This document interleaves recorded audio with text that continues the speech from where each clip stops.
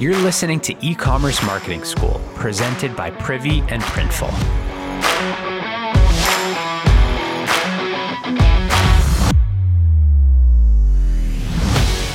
Back for day 3 of our Back to the Basics mini-series, and on today's episode, we're going to talk about a little secret for getting more signups with your pop-up.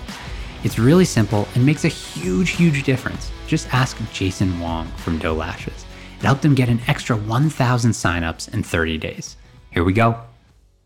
Hey, welcome back. So lately I've been loving e-commerce Twitter. I've been following as many operators of real e-commerce businesses as I can. It's a great way to learn.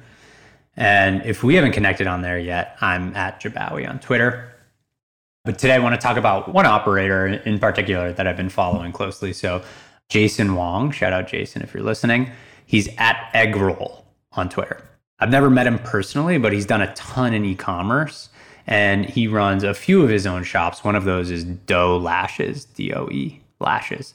They sell high quality artificial eyelashes. I think that's kind of how I'd describe it at least.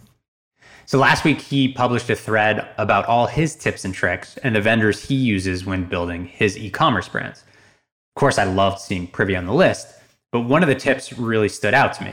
For his welcome pop-ups, he was calling out how valuable the tab has been for growing his list. I think he actually called it the collapsed button, but here I call it the tab. Tabs are hugely overlooked, but they convert like crazy. So for today's episode, I wanted to dive into what they are, and I'll use Doe Lashes as an example. So when you're building out any sort of form on your site, it could be a pop-up, flyout, banner, whatever, there's a number of triggers you can use that actually determine when the pop-up will load. The most common ones we hear about are timers, aka open the pop-up after 5 seconds, scroll percent, aka open the pop-up after the visitor has scrolled 75% of the way down the site, or exit intent, aka open the pop-up if the visitor is showing that they're about to leave the website or close the browser tab.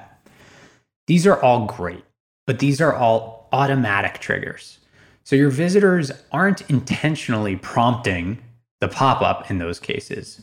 It's actually just delivered automatically when one of those things happens. So the tab is something different. It's a trigger, but it's something that the visitor needs to click, the tab, in order to prompt the pop-up. So it works really well because of the intent. So in Jason's case, he likes to put the tab on the right side of the screen because he finds that's the most accessible spot for the user's thumb, right? Imagine scrolling on your phone. It makes sense. Many of us are righties, and it's kind of off to the side on the right. So his tab was bright pink with white text, encouraging the visitor to click on it. It probably took him 2 minutes to design, and it feels like a really native element that's really baked into the site. Now, tabs can take so many other forms. They can be full width, they can span the entire site on the top or bottom and push the site content down or up. They can be wedged into the corner. They can open a little dialog box, or they can be small tabs like Jason uses. You can customize the color, the placement. You can even add images and so much more. And for Doe Lashes, I took a quick look at their account because I was so curious. And it looks like the tab alone has helped them generate another 1,000 signups in the last 30 days. That's 15% of the total signups they've seen in the last 30 days. Pretty sweet, considering all of these people would have otherwise not signed up for the pop-up. So tabs are clutch, right? Put yourself in the customer's shoes. So you just landed on Doe Lashes for the first time, you're browsing around, and maybe Jason hits you with a pop-up after 5 seconds. As a visitor, maybe you're not quite ready, so you close out of the pop-up quickly. And you keep browsing, and then you say, oh shit, I actually did want to sign up for free shipping for my first order. So if that's the case and you've already closed the pop-up, you probably have no way to get that form back into view. So that's where the tab comes into play. You're giving interested visitors a path to signing up later in the visit when they're actually ready.